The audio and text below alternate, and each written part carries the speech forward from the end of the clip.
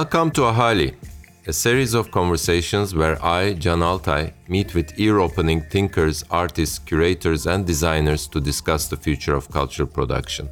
Let's start with what Ahali means. Ahali refers to a community that flows, that doesn't have boundaries, yet nevertheless producing a meaningful togetherness.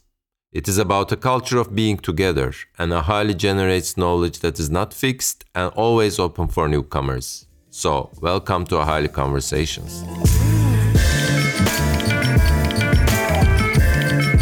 This season of Ahali Conversations is supported by the Graham Foundation for Advanced Studies in the Fine Arts. The Graham provides project-based grants to foster the development and exchange of diverse and challenging ideas about architecture and its role in the arts, culture, and society. Today, we are in conversation with Marina Otero-Verzier. She is an architect, researcher, curator, and also the current head of the MA in Social Design program at Design Academy Eindhoven. Until very recently, she was the director of research at the New Institute in Rotterdam.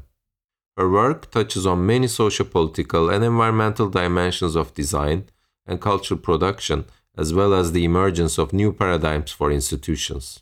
She has been a curator at the Shanghai Art Biennial, curator of the Dutch Pavilion at the Venice Architecture Biennale in 2018, and chief curator of the 2016 Oslo Architecture Triennale. Together with Marina, we unpack what designing the social might mean, and we explore the outer reaches of architectural research, both in the political and ecological realms. Marina is, in her own words, an institutional animal, but one who is well aware of the potentials and pitfalls of inhabiting institutions, as we talk about support, control, the notion of risk, and perhaps most importantly, the tension between bureaucracy and empathy. As always, you'll find an extensive list of references that we cover in the episode notes, so make sure to check them out for further links. For the more visually oriented listeners, we are sharing images of works that are mentioned in Instagram. You can check us out at ahali.podcast.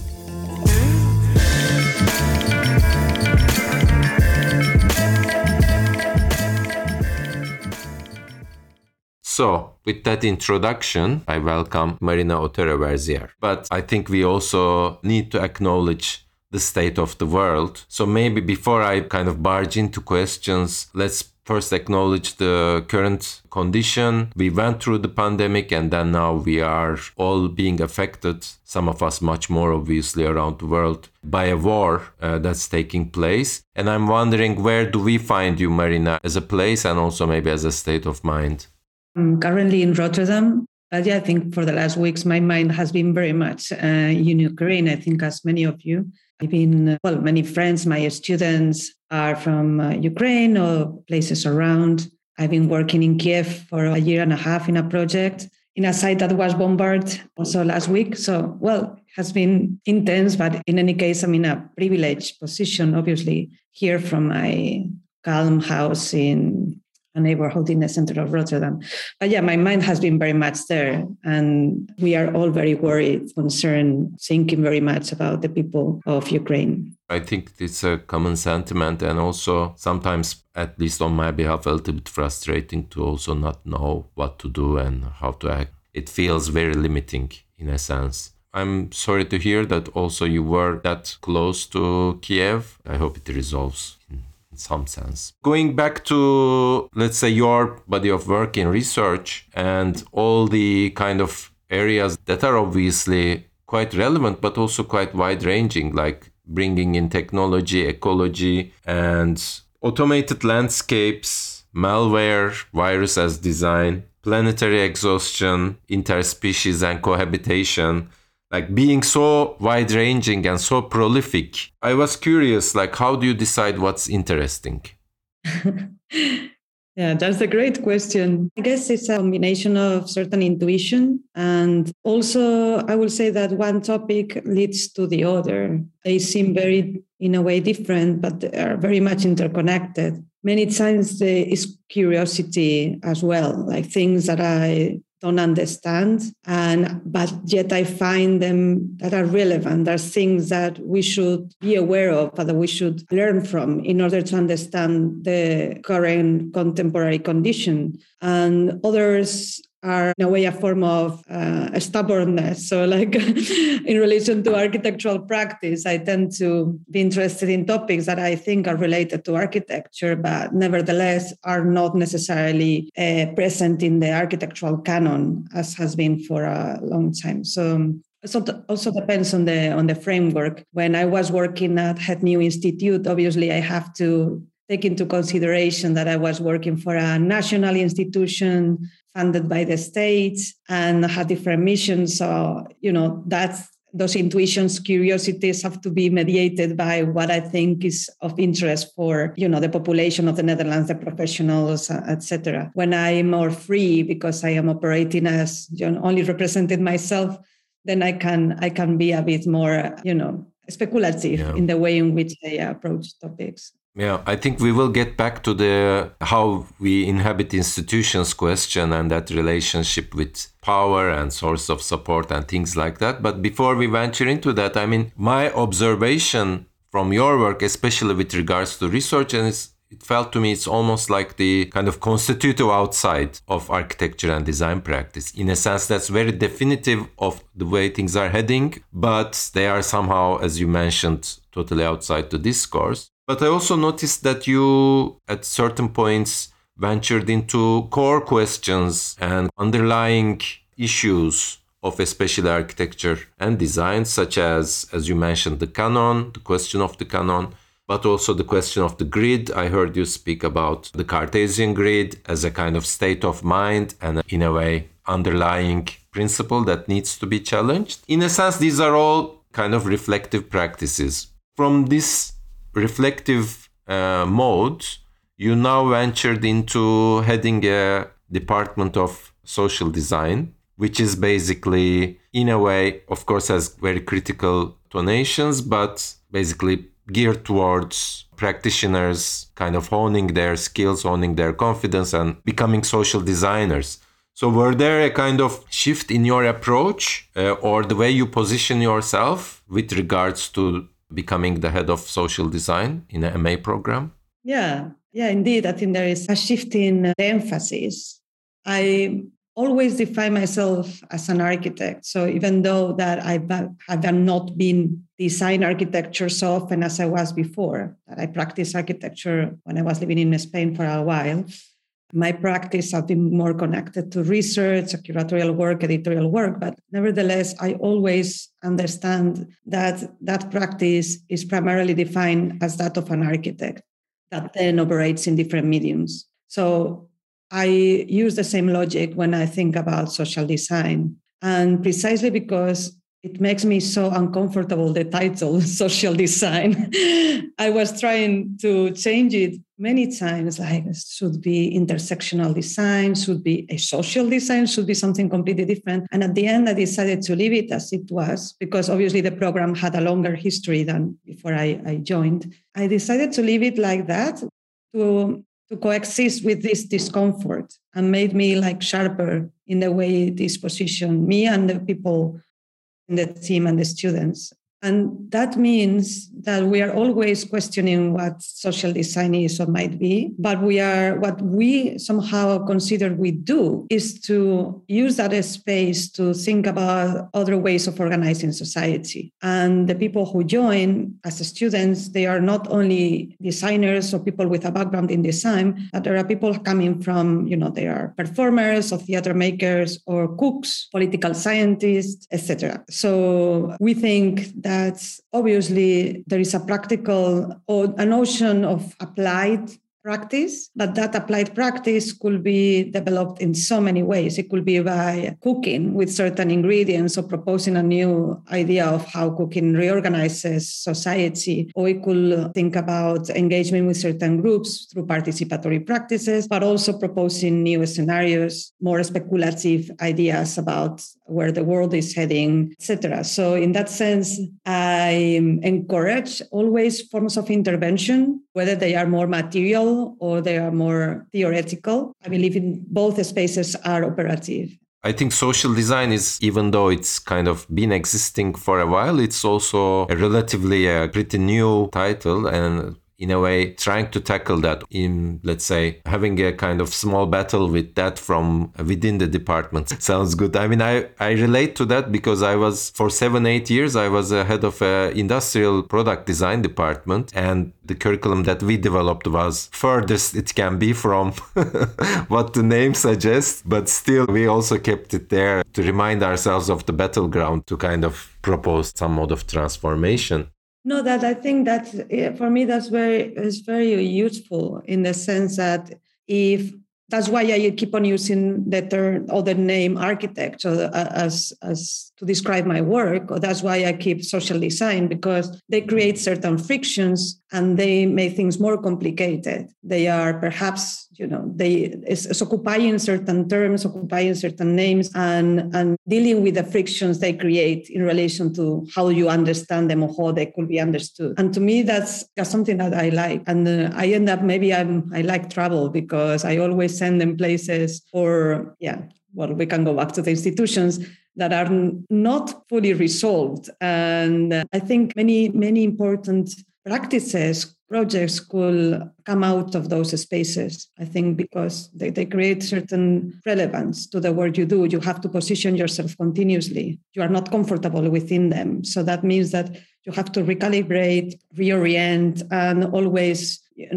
self-reflect on the work you do. Yeah. And that discomfort, in a way, I find it's important to do a practice that is embedded and situated. Mm-hmm. So if we were to kind of open it up or try to open it up a bit more, because when we say architecture, there is a kind of image, more or less, in everybody's mind. I mean, we do challenge that image as well, but still. In social design, maybe I'm asking on behalf of the audience, maybe a clear image doesn't show up. I mean, you mentioned how kind of social dimension is organized and how to give form to relationships within and without institutions, and other things come to my mind. But how would you define, or how would you exemplify, in a way, the practice of social design? We try to have a practice that is attuned to social and ecological contemporary issues. And there are obviously the students at the end, they also have their own approach. They come with their different interests, and we try to enhance and support them in finding out how these interests could become a social design practice. But to give you something more concrete, we work a lot with materials, and in particular biomaterials. So we try to investigate, what is the difference between matter and materials. Materials generally be more associated with commodities, how to operate with matter and living matter. So there's a lot of exploration in relation to, alternative matter, alternative ways of thinking through design and matter. So there are a lot of mushrooms project about like mycelium, mushrooms, algae, microbes, bacteria, you name it. We always have students asking me to try like kombucha that they did with their own pee and like, you name it, like it's quite exciting. At the same time, we try to also understand the relation that are between our bodies and the body of the planet. So thinking through ecology, through the question of bodies. So many times we also explore, for instance, questions of exhaustion, burnout, depression, but we situate them at the level of the individual, but also at the level of the collective. So how these maladies of our time are also, multiscalar and collective, not individual struggles. So these are like some of the questions that we deal with. But then, you see the projects, the graduation projects of the students, and they range from all type of interests. There is one student now who is working in repair and maintenance, another working in dust, another working in setting an ecological autonomous space in one land in the Netherlands. Another is working in trying to locate projectiles that didn't explode during the Second World, but they sometimes identified in the German cities, and they provoke big, mobilizations and evacuations of inhabitants, and etc. So there's like, another is working with people with dementia. So they are very different in the media they use and how they engage with certain communities. Sometimes it's in a very direct form. Sometimes the communities are not human, and sometimes I think much more abstract, but then nevertheless have a clear impact in certain cities, communities. Also, I noticed that you took charge of the department right in the middle of the pandemic, which was another kind of layer in all the dimensions that you are mentioning, like our relationship to the planet, our social existence, our kind of the acceleration and burnout, and many other things that we kind of experienced throughout these past couple of years. How was it to kind of start in a pandemic? Yeah, it was not the best timing for me.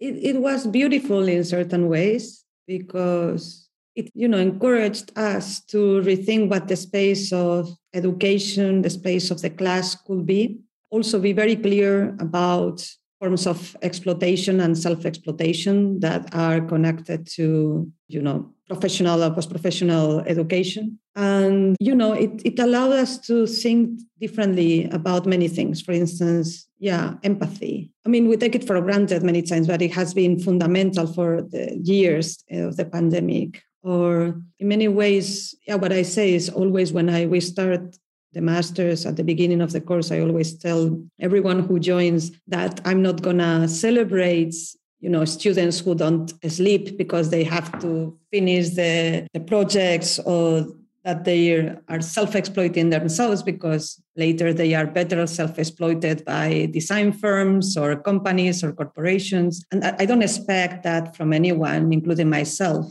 So it also challenges ideas of quality that I think is something that we have also been rethinking a lot in general in the world. Like, how do we assess practices? How do we assess design? What is the conditions under which we say something has certain qualities?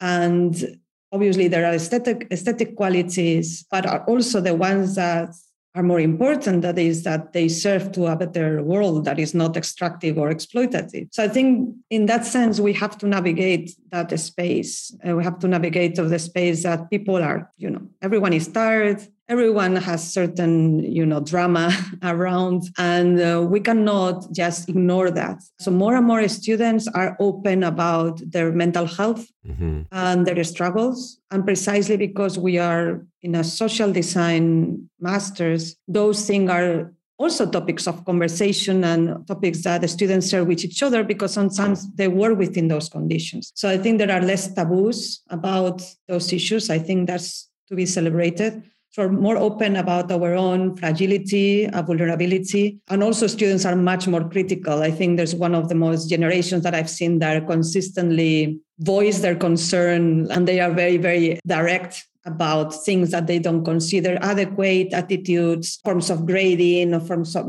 So I think there is a lot of negotiation. And the pandemic has incentivized and, exacerbated about a little bit those conditions. So it hasn't been easy to be, in a way, in a position of director or in a position of administration within an institution, and having to navigate, on the one hand, institutional politics and bureaucracies, and on the other, forms of empathy and understanding that you need also in those times to establish with everyone around you. But that tension is difficult to navigate. But at the same time, it's important. No, that was really nice. Something you said I really relate to. I mean, this fetishization of, let's say, self-harm almost, which is, I think, our generation of having studied architecture or design is like, have been subjected to it. And I've also personally seen it in many colleagues. And I've always also reacted to that and tried to at least convince the students that they don't need to have sleepless nights to have a kind of interesting project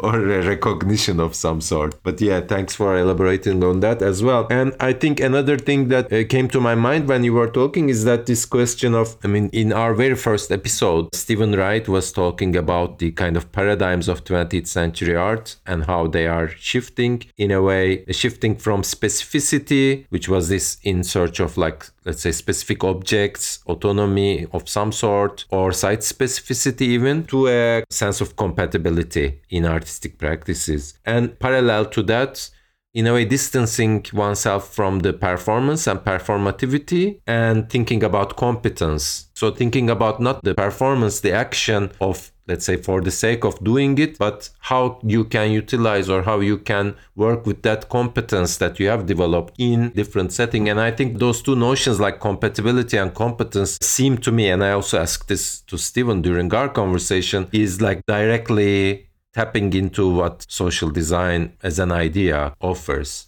So I just wanted to add that. And now that you mentioned inhabiting power structures and the kind of institutional context, the responsibility, both as a curator, you mentioned, to public, but as also a kind of, let's say, educator, kind of responding to both, let's say, institutional agendas, structures and systems, and at the same time, those who inhabit, those who make use, and those who occupy those spaces, which is in this case participants to the course. So I'm gonna link this to something that you asked in a text before and return the question to you. Like, why then do you continue to believe in institutions? Why, after seeing the forms of control? Why, knowing that institutional bureaucracies and efficiency dogmas prevent the uncompromising interpersonal attention and affection that care relies on? So why do you continue to work in institutions? Yeah, well, maybe one response has to do with what we said before. That's because I'm deeply institutionalized. I mean, I studied architecture from 1999 until very recently, because then was architecture education, then master's, then PhD. So I'm an institutionalized body. Now, I know how to recognize these violences, and I try not to inflict them in other people, but I'm very much part of the system. And so I can recognize the pitfalls and also the fault lines. In a way, I can, from within the institution, tell my students, don't do what I did, because it's true what you were saying. I've been educated like that. When I started architecture, I remember one teacher saying, well, look around, because your friends will be these ones. If you have a partner, will be someone around here, because you won't have time for anyone else. You will be having a miserable life, no? And but still, you have to be proud to be here and become an architect. I found it terrible. But in a way, yeah, we were educated in a way that the new generations are not, about this idea of self-sacrifice, working hard towards something that comes later. And it's not that, having long-term perspective is bad, but in a way, this idea of inflicting violence towards your own body just for the sake of some sort of like achievement that will come later seems stupid to me now, especially in the world that we live in. No? I think we have to be much more caring and understand how, these practices of exploitation, of self-exploitation are part of larger ones. So we are contributing to that type of ethos. But yeah, so I'm part of that. So I recognize that I'm an animal, I'm institutional animal. And then I try to get out of it. But the thing is that I'm a good institutional agent. And at the end of the day, I started to think that, well, I can navigate those spaces and utilize certain resources differently. And I know that and then the question is, these small interventions are opening up these fault lines and making institutions open wide and transform them, or are they just like legitimizing them or make them feel a bit like variable enough so we don't destroy them and we don't flatten them and burn them? So probably is the second. Probably it's just I'm helping to legitimize certain actions. But the last years has been more and more. So that's one of the reasons why I quit my job at a new institute. And I obviously thought that perhaps education will be a better space to operate. Yeah, obviously the institutions of education are equally problematic. So I think I just have to come to terms with what I really want to do. And as I said, it's difficult for me because it's like stopping being in a way that I've been already. It's embodied in me. And I'm just trying to do the best out of that space. But I know that there are other options. It's just like I'm trying to untrain myself. So every time that I'm telling the students not to do something, I'm saying it loud. So I'm saying it to me as well. It's a form of therapy. And when I write this text, in a way, I also trying to, but the changes are slow. I'm taking those changes. No, I'm a freelancer. I'm not permanently employed by any institution, not even the design academy. So in a way, I have a different relation with institutions right now. And it's something that I want to continue exploring. That's really interesting. And thanks for being candid. I find it interesting that throughout several episodes, we've kind of come across institutional actors or agents that have more and more been thinking about pedagogy and the pedagogical context as a space of, let's say, possibility. But of course, one should tread carefully about the, in a way, history and legacy of the educational structure as well, which is like highly hierarchical, highly kind of formative, and oftentimes illusionary, maybe even a kind of, if we look critically, maybe even a worse apparatus than the museum or museological context. So, but I really appreciate, I'm also always kind of going back and forth between education and practice, but I think there is something also emerging from within the educational platform and also what the educational practice offers in a way. We've hosted Anna Devic, who's running VHV Academia. We've hosted Nato Thompson, who is running this alternative art school. So there are also experiments outside of the formal academia as well. And we have also hosted Jerzy Seymour, who's running the Dirty Art department at Sandberg Institute. So it's, I think, creating a hopefully conversation between the guests as well. And I'm curious about one more thing, like, because you kind of hinted on it. Do you ever exercise a kind of anticipatory or, let's say, projectionist manner in like how cultural institutions can operate in the future, or a possible or multiple possible futures for cultural institutions to exist in, let's say, mode of operation, but also architecturally? And perhaps you can link this to your PhD research work as well. So yeah, I think the PhD was a great paradox, because I was doing research on alternative institutions, alternative formations, especially through the lens of architecture, like what are spatial conditions for institutions. And I've been always very intrigued by temporary traveling formation. But it was quite critical as well. In many cases, there were beautiful examples from the pre-war and also in the 60s and 70s. But recently, those models were largely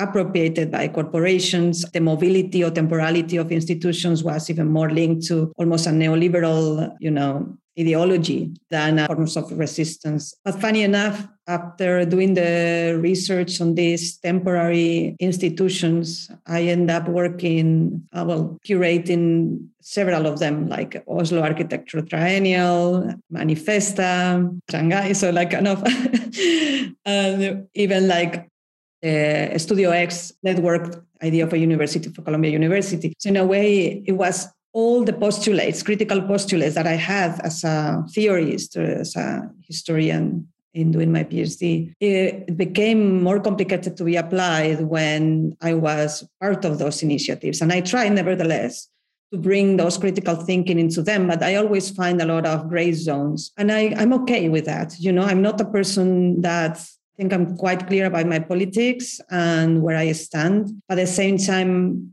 I navigate quite difficult domains sometimes. In occasions, I stay with the trouble, and sometimes I'm very quick in also taking the decisions more radical. Well thought, but also I don't doubt to take them. For instance, I also quit the curatorial team of Manifesta in Marseille, or I recently quit the New Institute job. So there are moments in which I believe that my job is not there. But still, yeah, I as I said, I do very provocative and sometimes, could be problematic projects. For the future of institutions, I always remember a conversation with a friend of mine, Amal Alah, and she said, well, it could be very, in a way, not very humble to say that we can just reinvent completely institutions. And she's a very critical mind. And I was surprised she said that, because I always thought that she wanted to burn down all the institutions and, create new structures. But at the same time, she acknowledged that so many people has participated in creating those spaces or those practices. So there's some respect has to be done, or has to be put on those spaces, or at least understand what made them stand for such a long time. When I talk about institutions, I not only talk about museums, especially thinking of social design. We can think about the family, we can think about many organizations of society. Sure. But we have seen also how these have transformed dramatically in the last decades, like the conditions under which we imagine what a family was have completely transformed. So I think similarly, we can think about many institutions transforming while keeping their names or not. I believe that certain forms of bureaucracy are needed, but in general are very violent. So I think that in the moment that institutions operate primarily through bureaucracy and less through forms of empathy, that's completely a failure. And we hide behind bureaucracy to take decisions that affect the many. Sometimes I think it's very, very problematic. I also consider that there are certain form of vulnerability that has to be part of an institutional environment. And many times institutions protect themselves too well against risks, or I've been too often in conversations in institutions about risk management or risk assessment. And I tell you, I hate those conversations so profoundly because everything and everyone becomes a risk. Like suddenly inviting someone from Cuba becomes a risk. And look, and then to me, that's extremely problematic. So I think the notion of risk taking in institutions have to also change, It's not, and then obviously there is a tension between giving stability, recognizing the work of everyone involved in creating that space, and at the same time creating a structure that doesn't allow for self-reflection and it relies too often in well-known practices that don't have a space for change. And I'm referring to people who works in institutions for too long. I think that has to be, it's not that, again, I want to instaurate a neoliberal turn in which, everything is precarious, but at the same time, there are forms of power that are very ingrained. And then this kind of relation between the inside and the outside, I think right now, many times is very drastic and very clear. And I think big institutions many times have to act as spaces or infrastructures for redistribution rather than for accumulation. So some of the projects that we did at the Institute were thought through that idea, as the project we did with squatting communities, understanding that certain institutions receive more support. And this support is not meant to only be distributed by this institution itself, but it's being maybe redistributed to other organizations and corporations. So these are, as you say, it's not definitely an idea of what it will be, but certain ideas, certain practices that I think for me are fundamental. You mentioned several things that are worth underlining. So if you allow me, I'm going to just rephrase or at least repeat for the sake of underlining. One is this kind of hiding behind bureaucracy for decision making or in moments of decision making, which is a very critical notion. The other is also something you mentioned when talking about the school and your relationship to the participants of the course, that there is a new kind of emergence of a voice that is more critical and that in a way, at least for the time being, sounds like knowing what it wants, that voice. It wants multiple things, but it's very kind of elaborate and deliberate in a sense in its demands. By that I mean recognition, rights, access, acknowledgement, and many other dimensions. And there are also emerging kind of mini institutions or forms that are, let's say, social forms that are kind of emerging. But on face of that, there seems to be a need for embracing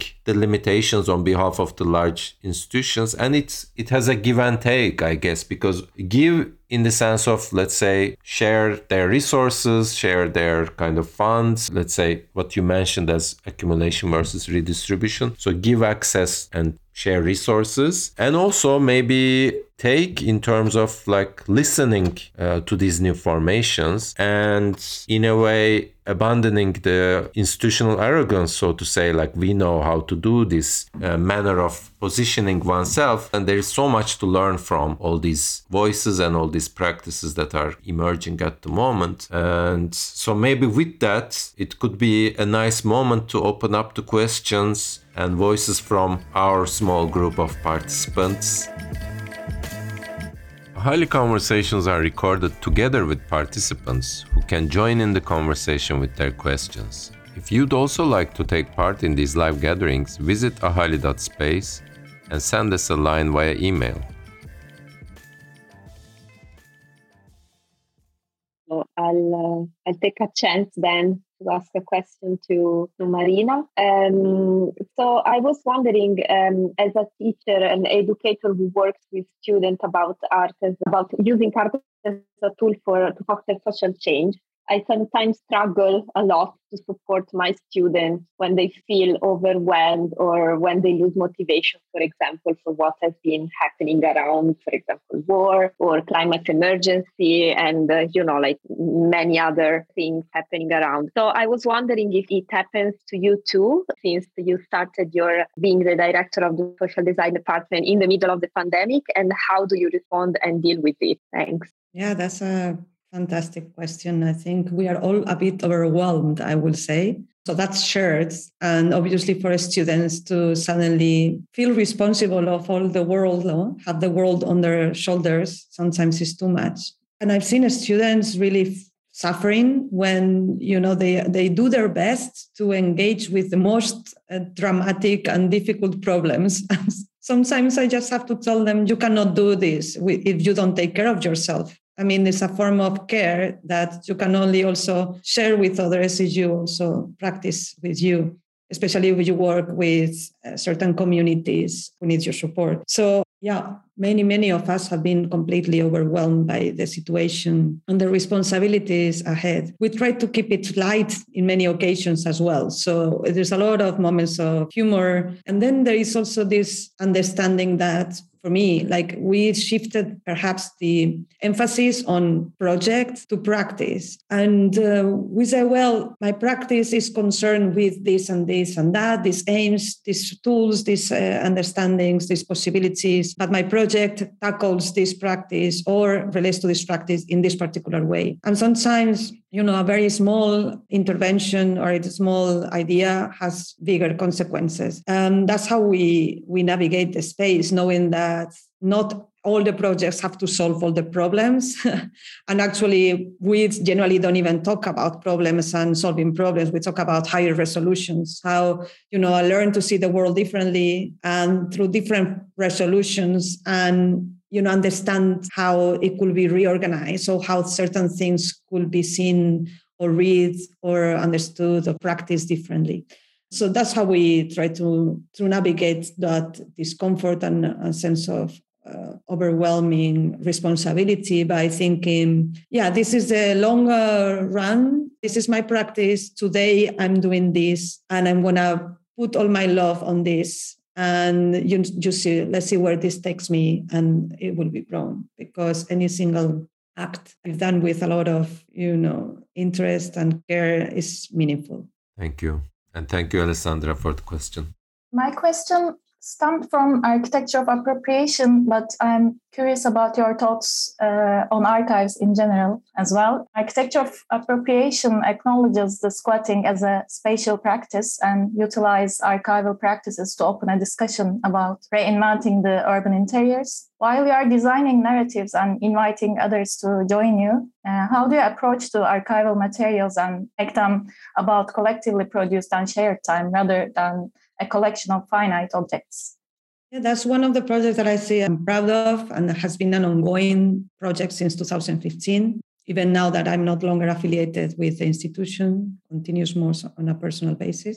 But it was also complicated because it means that we included squats or the squatting practices, spatial practices of squatting, into the National Archive of Architecture and Urbanism of the Netherlands. One could claim, why you are institutionalizing this practices that are actually criminalized by the state, the same state that is paying for this archive to exist. So there's a contradiction in there. We are claiming to include certain voices that are not represented in a state archive from a state that actually criminalizes and persecutes those same bodies. At the same time, we thought that something we discussed with the communities very much, how to do it, what is the purpose of doing it, what type of other practices could be unleashed. And I have to say, it was a sort of fault line. It was something that introduced a crack. It wasn't easy to get, but it introduced a crack in the archive that I think is, wider. And it was a pilot project, always labeled as something speculative. Pilots, they don't want to fully recognize that we were using public funding to actually, include criminalized practices in the archive. We did, and it is there. And it opened up other projects that now have full funding and are recognized and are bringing other voices who were not present in the archive. Now, I always say, if I think about the amount of documents of that archive and the small percentage of the new, acquisitions that are made, inevitably you always think about how I overcome that unbalance. And that's what I come back to the idea is like, I'm just legitimizing this archive by introducing just a small, critical voices within a larger body. At the same time, is what we can do at this moment, because the archive is the result of many decades of decision-making processes and forms of value creation that we might not agree with now, but was the canon at that time. So now we are in this time. I see my responsibility as bringing into that structure those agents, those conversations that are relevant for today's society and that hopefully, will be recognized also in the future. And hopefully this will not be just instance, but will be like a turning point in how this practice of archiving transforms. But we don't know if it's going to be just a footnote in history in the archive or something more relevant. What I know is that the type of relations that we establish between the people working in the project and the squatting communities have been profound and continue. And just in December, we were all meeting to discuss the housing crisis in the Netherlands and how to organize. And we are organizing an event in a few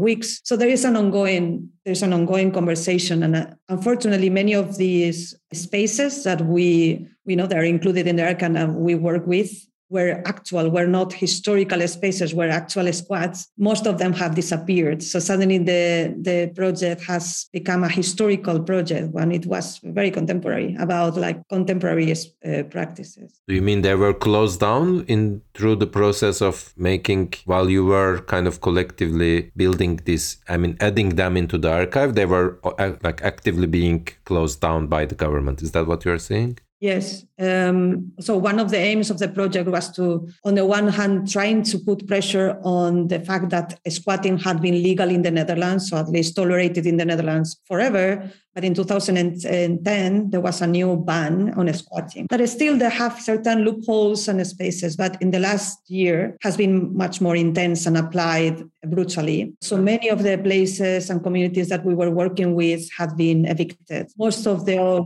that stay are just because they were legalized. And I think that's my failure, also our failure in the project, because the project was not only about collecting those, this spatial practice of squatting, but raising, the question about criminalization of squatting, especially in a moment where having access to housing is so difficult in the Netherlands and elsewhere. And we not only didn't succeed, but actually the law has been stricter. I don't think it's because necessarily about our project, but we did try to use the project as, in support of certain communities who had court cases, who were in legal processes. And in some of them, they succeeded. So some of the squats were allowed to continue after having like a legal process, because the judge decided that the right to housing was more important in those cases than the ownership of the space. But in any case, has been a crackdown on squatting in the Netherlands, and there are very little spaces that still operate as squats, which is very sad. Well, I agree, but to be honest, it's also maybe not fair on yourself to expect like immediate results from archival work. But I think there is something that's very important and has a lot of potency, has a lot of potential in a sense, is to contaminate this archive in a positive sense, contaminate this archive which is focusing on built environment and architecture and bringing in almost, I'm gonna kind of link that maybe your interest in malware and virus as design, to bring in this new kind of knowledge, even if it's relatively tiny, to be introduced into this archive is quite a strong position, in my opinion. And I think what remains perhaps is that how that archive is to be used, how that archive is to be made accessible, and how further knowledge production in the long run will be taking place, incorporating that archival material that you have generated. So I think it's a much more longer durational endeavor when it comes to archives. And something that kind of reminded me in Darya's question is that we have discussed this with Vasif Kortun in one of the episodes, that he was mentioning that history is not finite at all. And there can be millions of entry points to historical realities, and how we narrate them, how we read them, and how we rebuild our knowledge, and how we unlearn certain things as well as learn new things. But we also need to be always aware that archives are kind of always mediated. And even from like things like metadata, how certain things are categorized, to, of course, first and foremost, what is being included in an archive. So in that sense, I think this project of, let's say, contaminating the archive is like really valuable. Yeah, I like that idea of the virus. Yeah, that's what I tell you, that sometimes things don't seem not related, unrelated, but then in my mind they are. Like, in fact, there was an untold series that was the ghosts, well, it was called Spirits, and it was about the squatting, the archive, malware, and another project that we have with Heman Chong on spirits and real estate. So yeah, these agents or forms of infiltrating certain spaces, I'm interested on that. I think that's, in a way, very naively is what going back to your question about why I work in institutions. I want to see myself as that, as a kind of a small virus that can contaminate. But yeah, as I say. That's still a kind of big responsibility.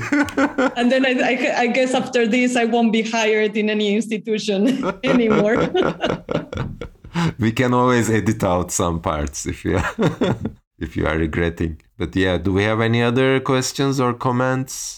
I have a little question. I was just checking the master program, and I noticed that the titles are Biolab, Planetary Bodies, and I didn't understand the relationship between the social design that you were explaining and the practice part. Why this obsession with the bio? I'm just guessing maybe to create some kind of sympathy for ecological problems. I totally understand your question, and I think you're right. I think there is an emphasis on biodesign, on ecological trends, because for us, that's the given, is the basis from which then to operate. So in a way, like, then students take those learnings and they apply in any other context, where this doesn't have to be necessarily that they design new materials. So they think also in projects that have the focus on ecology. But in a way, we think that today there is something inevitable about thinking through ecology. So for us, that's the basis. And what we do the first year is to offer different understandings of how could social design be practiced, or through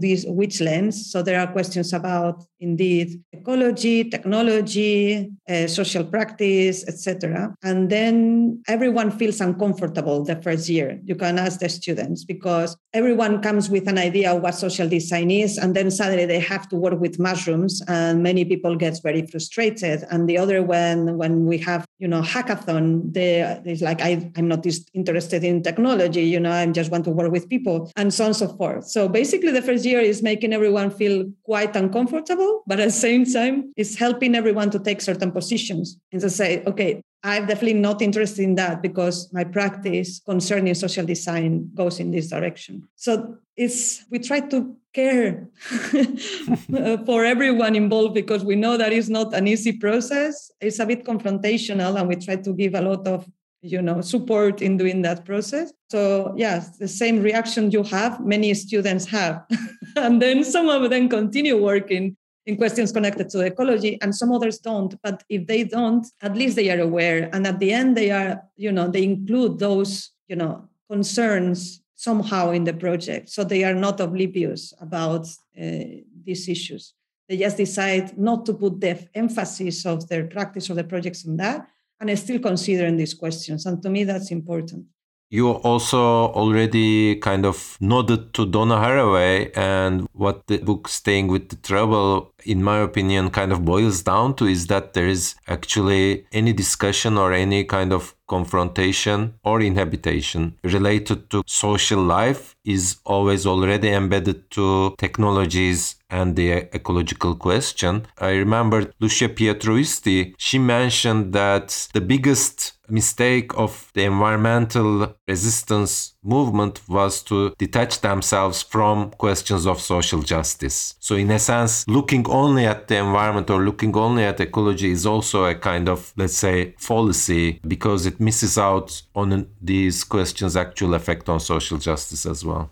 Yeah, I think that's totally right. It's an interconnected nature, and it's something that we always discuss. No, many times the communities that are affected also by, pollution, they are also the communities that are socially excluded. And we see that, for instance, in Rotterdam, the areas with lower income are the areas next to the harbor, where the wind blows in a particular direction, bringing all the pollutants from the industries, and are actually the communities with a larger population of migrant background coming from the former Dutch colony. So in a way, these questions are completely interconnected and are embodied. So that's why there is a particular element connected to ecology, but always thinking through bodies, through scales, and seeing how, questions of social justice are also affecting at different scales in the world and to different bodies, whether individual or planetary. So I totally agree with that. Thank you, Gemini, for the question. Do we have more coming?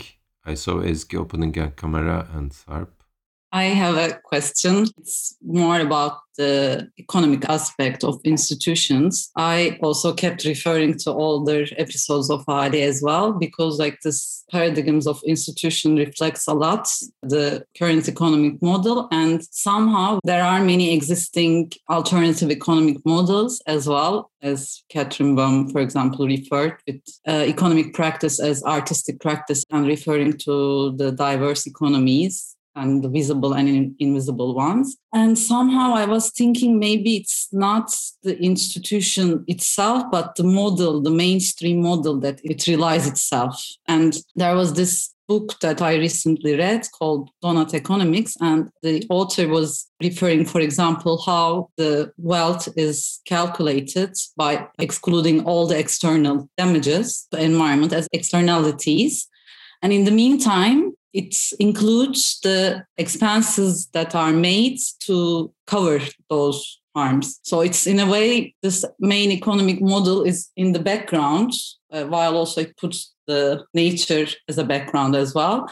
But it's actually the system, like the dynamic system we are living in, is just referred to as externalities. Also, because I studied economics before switching to curatorial studies, and it took me years to turn back to the area of economy because it is somehow like a more isolated field in the social sciences, but it's actually a social system itself as well. So I was wondering, do you think if there is a way to include these artistic practices that take economy as its subject and develop new tools to implement them into organizational models? Yeah, I think this is really, really relevant because what it strikes me is that, for instance, even in institutions that are fully funded and have a study funding that is guaranteed, not depending on fundraising or whatsoever, they still implement a very capitalist-oriented model in how resources are managed, distributed, how the organization is structured. forms of hierarchy, power, and accountability. And then you could say, well, why don't, as a cultural space, receive the money and organize these practices differently? But obviously, there are more and more all the institutions, where they are museums or universities or you name it, but subjected to bureaucracy, some forms of accountability, especially in culture, because culture for many people is not the most urgent thing to do with public money. So then you have to all the time justify what you do in a very particular way. And you can go around those things, but in these systems of accountability and measuring impact of institutions make that the internal logics of the institutions are also permeated by, the systems that we try to oppose. And that's very tragic. I've seen certain attempts, for instance, recently at the New Institute, there were some of the artists who won the Call for Fellows, MELT, they proposed to redistribute the fellowship stipend with people differently able who will approach the institution and wouldn't find necessarily the support they need. And they will be paid by the institution for any single question, email that will be addressed to them because the institution hasn't clearly directed them or made them life easy to navigate within the institution. So actually, I thought it was interesting foremost also, not negating, the money aspect, but actually redistributing it to those who generally are not represented and they are not taken into account in those spreadsheets that you were naming. In the social design department, there are many students who try to come up with alternative economies under which social relations and institutions can be organized, whether they are based on currencies differently, that, the ones we use like euro or dollar or lira. But at the same time, some of them utilize them partially. So that's why when I was talking previously about a project of one of the students about repair and maintenance, it was also, first of all, acknowledging different economies in relation to consumerism, but also how these are implemented through a more peer-to-peer forms of engagement in which the value is differently assessed, and not necessarily monetary terms. But at the end, there is a form of value creation and there is a form of exchange that in a way is somehow inevitable in all social relations. The question is, what do you value? If it's not euros, it's time, it's care, it's love, it's just, trust. There is always something in the equation. And, but I see many people that actually live by those terms, and they don't engage necessarily, or only partially they engage with, the current system, and they have parallel ones. I'm not one of them. I'm a very normative person in that sense, but I try to, at least redistribute in different ways. But I would like to see what you say. And unfortunately, maybe that's why we need more creative economists working together with cultural practitioners in order to envision different forms of organization. And also, if I may, I just want to add two things as well to your response and Ezgi's question. One is, I think economy as a discipline, and now I'm totally talking outside of my comfort zone, but I may be totally wrong, but it feels to me that it's always trying to map out an overarching theory of how, let's say, values are negotiated, and that treating the ecological cost as externality is immediately embedded to the extractive notion, the, let's say, capitalist industrials, what have you, like treating the earth, treating this planet as a resource that you don't have to pay for, so to say, the extractive mindset. So in that sense, to move beyond that, perhaps we also need to not necessarily look for another kind of meta agenda, but like the example of malware or like the approach of Katrin Böhm, to treat economy itself as a cultural realm as well, and a kind of public space where values are being negotiated. And through our modes of practice, perhaps there will be a demand to challenge the current statu quo of how economics are established and systematized. Yeah, I totally agree. And I was thinking before we were talking about this notion of risk, that drives me crazy, like in institutional language. And yeah, I have never seen that in any, list of possible risks that an institution might face and they have to account for to prepare for, any situation. None of them includes like the environmental cost of, for instance, climate condition in the archive, or the environmental cost of people traveling around flying around of their staff, or any, or like the risk of where the funding comes from, or, like even if it's from the States, like who is profiting from that, etc. I think they are not part of the conversation. They are totally externalities and things that are not even considered. But I don't think that will be the situation in the next years. I think more and more these questions are at the core.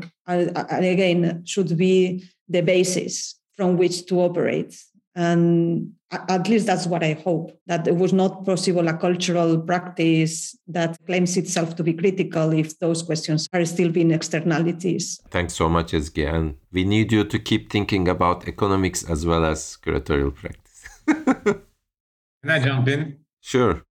Well, before I forget, let's give a shout out to Chus Martinez, another Ahali guest that's engaged with pedagogical practices, especially after Gemini's remark, because the faculty that she's heading has been renamed as Art, Gender and Nature. I think that's a meaningful step towards putting ecology in the main agenda. I have a totally different question to you, Marina, about evanescent institutions. So, while reading that, I came across the Misiones Pedagógicas, which I think none of us, apart from John, is very well familiar with. So, Ezgi also touched on the fact that mainstream institutional models derive from some marketing ideas, such as museums without walls and whatnot, to expand beyond their provincial borders, so to say. There are some abominations that you refer.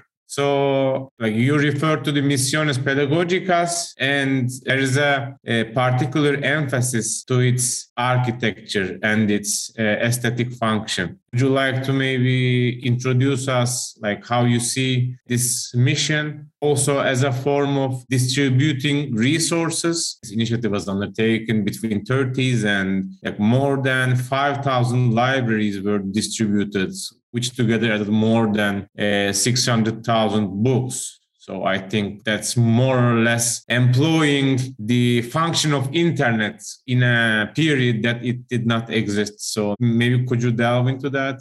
Thank you. Yeah, thank you so much. And yeah, good to name Chus. I really love Chus. I'm a total fan of her work. Misiones Pedagógicas is a project that keeps on inspiring me and bring a lot of emotion, because obviously was developed by the Spanish Republic before the Civil War. And it tried to connect the communities that were living in the countryside with forms of knowledge that were also produced in the capitals, without being arrogant about the difference between these two knowledges, but acknowledging that there were different forms of learning and different ideas, but then trying to make an exchange and connection. So there were many young artists who participated in that initiative. And basically it was a traveling school, different ones, going from village to village, sometimes by car, sometimes by donkey, sometimes by walk, bringing books, bringing moving image. Many people experience cinema for the first time in their lives through the Misiones Pedagógicas, theater, painting. They were bringing reproductions of famous Spanish paintings done by also young artists, super beautiful. They were listening to music. Everyone was staying in the houses of the people in the villages and spending various weeks, sometimes longer. And after they were leaving behind also materials, as you said, books, gramophone, and different materials to continue, discovering these other worlds. And fortunately, Franco considered that was a Marxist, practice. And many of the people involved were killed or were into exile, and others joined the Franco regime. and most of the infrastructure was dismantled. Now, sometimes some remains appear hidden in certain buildings in a village, behind a wall that, we realize that there is a space behind the wall. You find the materials of the Misiones Pedagógicas. It's so beautiful. Unfortunately, it would have been such a transformative experience if it would have lasted longer in Spain. Would have really transformed the identity and the form of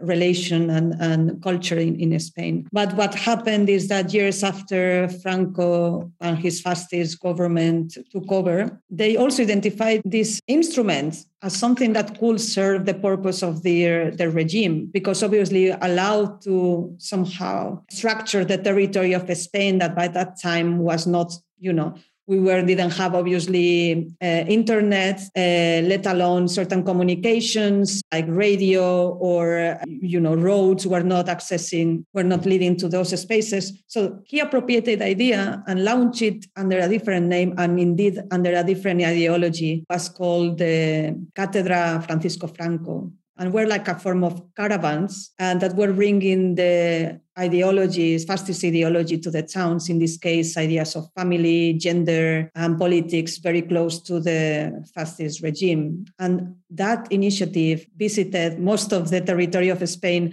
and also former colonial territories, and lasted almost until the 70s. Some of them even after Franco passed away. And that did have a profound impact in the Spanish territory, in the architecture of the space, because if the Misiones Pedagógicas was a very light idea of architecture that I think is based on forms of social relations and ideas of management or resources in a strategic, but yet the gentle and we would say in forms of redistribution, the aims behind Franco's version was very much modernization, but under like a fascist ideology of Spain. And the caravans led to forms of architecture and urbanization that very much led into what we have seen as more like neoliberal architecture that was primarily the cause of the economic crisis in Spain. So forms of urbanism that are based on private property, that are very much based on a, idea of market economy, and definitely not consider so much important to the social organization of society, but rather the social control. So that to me was such a inspiration, but it's also a tragedy in a way. But for me, it's one of the ways in which I make 2 points. One, that the same project could lead to or could have behind very different political ideologies and could be applied very different. So having like definition of this, traveling academy that goes through the territory and connects, like the same idea could actually embody very, very different political practices and ideologies. And second, this idea of architecture as temporary, in a way, loosely structured, that is based more on social relations than on standing structures, for me is a very important lesson and something that I really find interesting and productive. At the same time, I've seen how this has been appropriated by regimes as fascist regimes, but also, as you said, by corporations. So it allows me to think about form and function in a way that is not fixed to a particular ideology. And that sometimes, even aesthetics, forms, and use are not the definite question that generates a particular form of organization. And that's a lesson for architects in a way. And it's not to prevent them to think politically, thinking that their way in which their projects will be occupied depends very much, and if they cannot preconceive a particular political engagement. But in a way, it's also to think that architecture is not a fixed structure, that it really depends also on the missions that are around there, but also the people who participate and many other things. And not only the structure itself is a precondition for achieving a particular political aim. Or the same formal organization, or the same kind of aesthetic outlook or shape of how things are organized. Differently. Which is, in a way, has a promise, the sense that we can always occupy structures of, are certain systems that could be reappropriated. But it's also a cautionary tale. But it's a cautionary tale.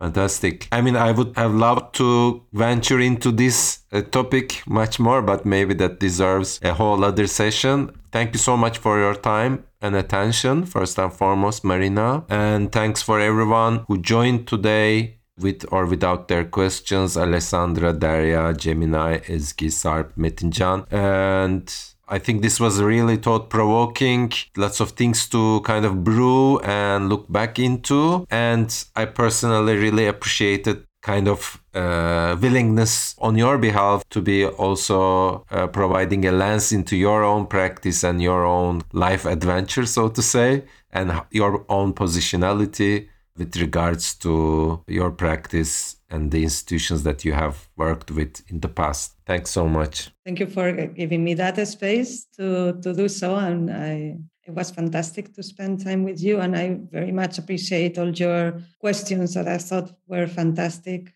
and really, really meaningful. So I'm very happy to meet you. And I hope we have the chance to meet in person and continue.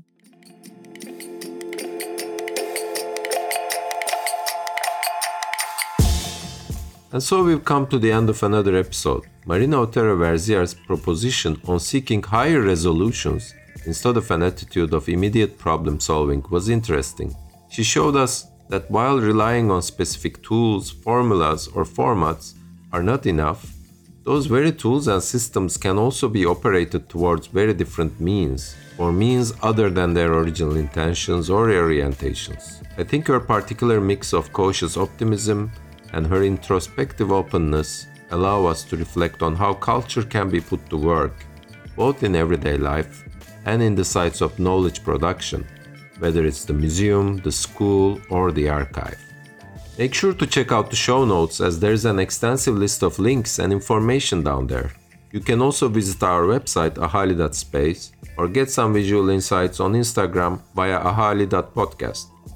Ahali Conversations are produced by Aslı Altay and Sarprenk Özer, with Derya Yıldız as associate producer. This episode was engineered by Arda Karaburçak, with music by Group Ses.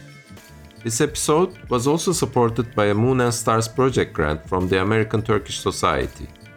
I guess it goes without saying, but we really appreciate you for supporting us by subscribing, rating, following, or simply letting a friend know. This was Ahali Conversations with me, Can Altay, and we hope to see you next time.